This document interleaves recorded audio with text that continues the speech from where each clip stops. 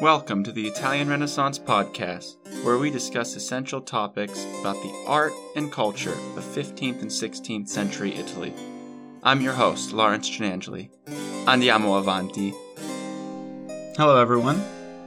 Before we get started today, I would like to do a little bit of housekeeping. I've officially launched the podcast YouTube channel. It's not overwhelming, but it's essentially the audio paired with the different types of visuals you would need. If you're interested in listening and seeing, I'm not a video editor. Not a very good one anyway. So I still would urge you to subscribe and like the videos if you prefer to watch art podcasts or history podcasts based on images available. And I'm going to get better at that. That's a bit of a trial right now, but it's something that I aim to do moving forward.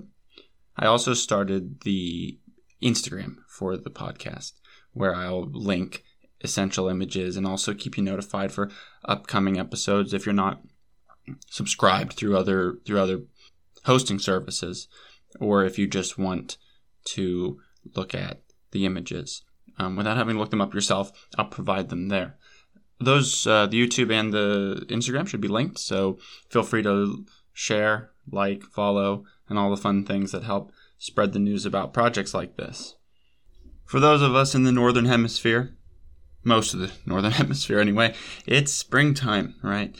And we have Easter coming up in the Western world, and there isn't an Italian Renaissance podcast that could possibly skip Easter without discussing the Pazzi Conspiracy. This is a step away from the beauty and art and renovation of the Renaissance, and a look into the darker, grittier, and less savory aspects of Renaissance society, politics, and culture. For those of you who are not familiar with the Pazzi Conspiracy, I will summarize it briefly before we get into these really, really fun details. However, what we have is a Florence, surprise, we're back in Florence, a Florence that is now under the unofficial control of Lorenzo the Magnificent, Lorenzo de' Medici. This is a good moment for me to say something about that. I've heard prominent art historians, podcasters, lecturers inside of official museums always say Medici, like that. That's not right. It's Medici, right? You're biting down on that first E. You're not Ichi in it. If that makes any sense. De Medici. Repeat that out loud so when you talk about this stuff with your friends, as all the cool kids do, you remember Lorenzo de' Medici. We talked about Cosimo de' Medici. We didn't talk about Cosimo de' Medici. Okay, that's just a pet peeve of mine. Anyway, so we talked about Cosimo de' Medici, who is the grandfather of Lorenzo, but now we're fast forwarding into the 1470s, where Florence is a republic, right? But it is heavily controlled or under Medici influence, namely Lorenzo, with some unofficial assistance from his brother Giuliano, which is an essential figure in this tale, tragic figure in this tale. So they, of course, have rivalries with the Pazzi family and the Pazzi Bank, which ends in a murderous bloodbath. This is the essence of the Pazzi Conspiracy. I want to tell this story in full detail. If you guys recall, Italy is not a unified nation in this period. We have several different city-states, republics, etc. For example, the key players, we can start in Naples with King Ferrante in the Kingdom of Naples. And there's also the Papal States. These are very important because keep in mind that the Rome, the seat of the Pope, is not like we know the Pope today, to just be a religious figure, but was also a ruler. Almost an imperial sort of ruler, because the Papal States look to seize territory a lot of times. They're militant often. And the Pope was both military leader, ruler, and the official voice of God on earth by the thought of the time. There's also the Republic of Venice, Very important, Milan under Galeazzo Sforza. I love that name, Galeazzo. And of course, we have the Republic of Florence. And there are many other small ones, smaller like Urbino, that's going to be pulled between allegiances and forces, and they have to make smart political decisions, either for self-preservation or for whatever motives that they may have. Now, amidst all this was hatching a plot to assassinate the Medici and to end their unofficial rule of Florence.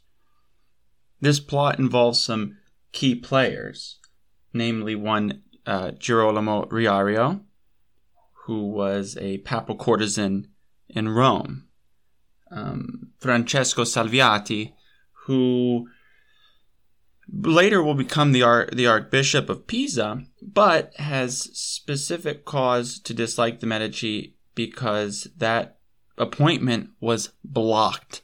Now, Lorenzo the Magnificent denies having attempted to block the appointment, and that the Republic of Florence itself was disgruntled that the Pope would appoint an archbishop in Tuscan territory, in Florentine territory, without their direct consent. However, Salviati blamed the Medici family specifically for the year-long period that he had to spend in Rome waiting in shame for his appointment to go through. And then we have Francesco de' Pazzi, where we get the name, the Pazzi Conspiracy, from the Pazzi family. There's some important information about the Pazzi. What we're talking about here is rival banking families, but with different backgrounds. The Medici are not of any type of noble blood. They came from a small area outside of Florence called Mugello, and through Giovanni di Bicci de' Medici, and eventually through the splendor of Cosimo de' Medici, they became the ultimate banking family in all of Europe. So this made the Pazzi insecure, the Pazzi who come from a line of noble Florentine blood, to claim to have been the first over the walls of Jerusalem in the Crusades, right, during the Middle Ages, to feel that their essential birthright to Florentine banking, to nobility, is being tainted by some outside ignoble family, is insulting and causes a lot of tension, especially in this type of society. And to make matters worse, as we talked about, the Medici family were strong advocates for patronage of what we defined as Renaissance humanism.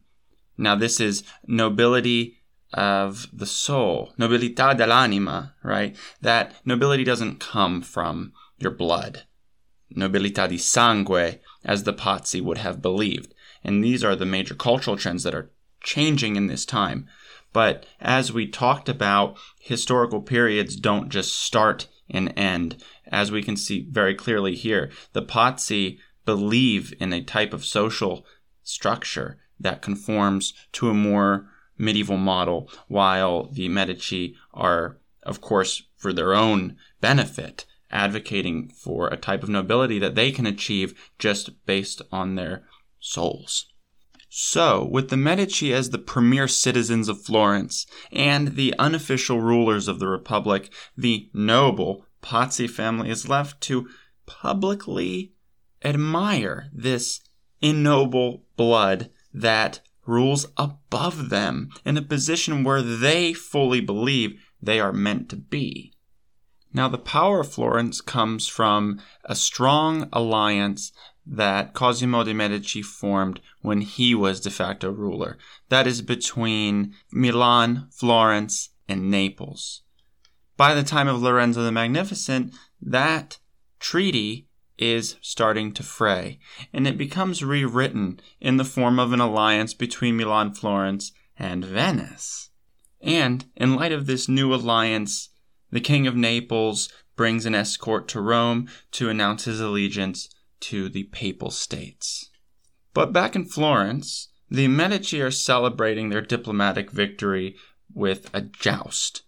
This is something I think a future episode is worthy of, because Poliziano, Politian, the great poet of the Medici court, writes his marvelous stanze per la giostra, right? The stanze for the joust of Giuliano de' Medici. Giuliano and Lorenzo, for Poliziano, were more than just patrons, of course. They were close friends. So stay with me, guys. This is all build up to the events of that grim Easter Mass in April of 1478. Around the same time, the Pope closes his accounts with the Medici Bank, and after a brief period of his accounts moving among other bankers, it is officially given to the Pazzi family. In addition to now being the Pope's bankers, the Pazzi and their fellow conspirators get permission from the Pope to remove the Medici from power. Now, this comes with the caveat from the Pope that no one should be harmed during the process. Of course, we can imagine that the Pope is well aware that someone may be harmed, but he did not want to bring shame upon the Holy See, right, and the sacredness of papal power by promoting assassination and murder. And lastly, the conspirators bring in the patriarch of the Pazzi family, who had, until that point, resisted Jacopo de' Pazzi. And finally, with the influence of Francesco, Jacopo was brought into the conspiracy. And now, wheels were in motion. They were gathering soldiers. They were positioning militants in order to successfully attempt a coup of the Florentine power structure. The only problem is they could never seem to get Giuliano and Lorenzo together. There are several moments in which the conspiracy was supposed to have unfolded. The assassination was supposed to happen, but for one reason or another, they missed them, or Giuliano didn't show up to an event when he was supposed to, where they had planned to kill them both together, because they knew they had to kill them both together. It isn't until Lorenzo invites the conspirators to join him at High Mass at the cathedral at the end of the Easter period in Florence.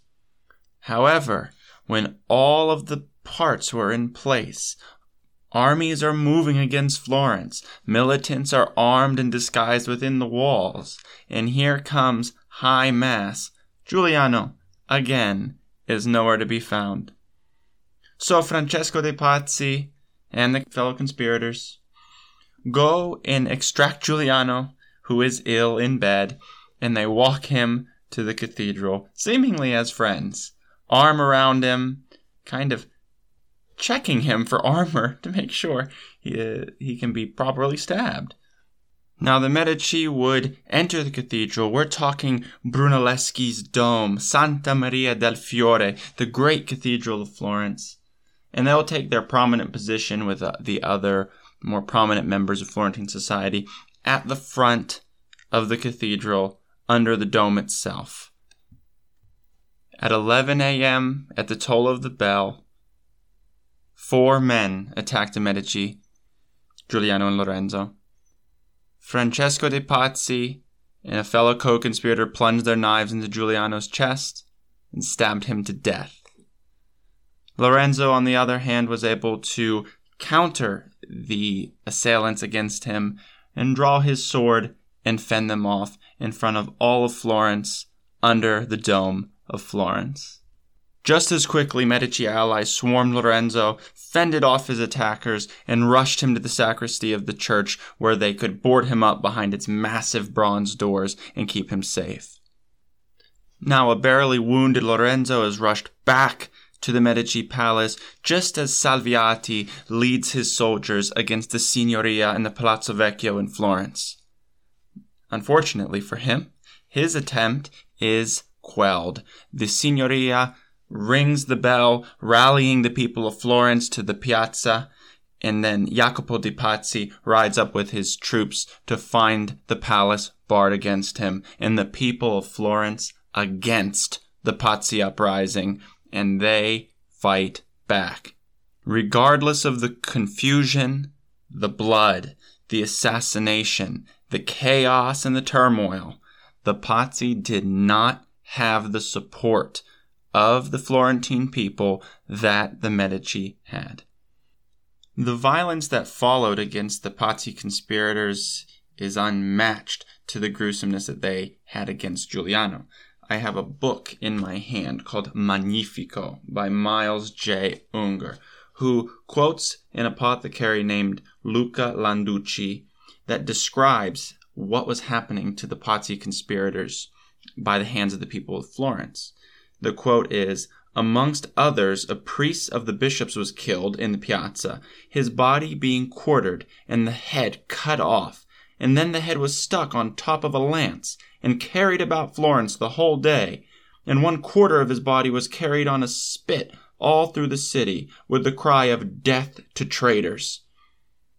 Ghastly trophies in the form of assorted body parts began to appear outside the Medici palace as if it were the home not of the leader of the most civilized city in the world, but the abode of a cannibal king." Isn't that charming? Now, most of the conspirators, namely Francesco de' Pazzi and Salviati, would be hung from the Palazzo Vecchio nude publicly.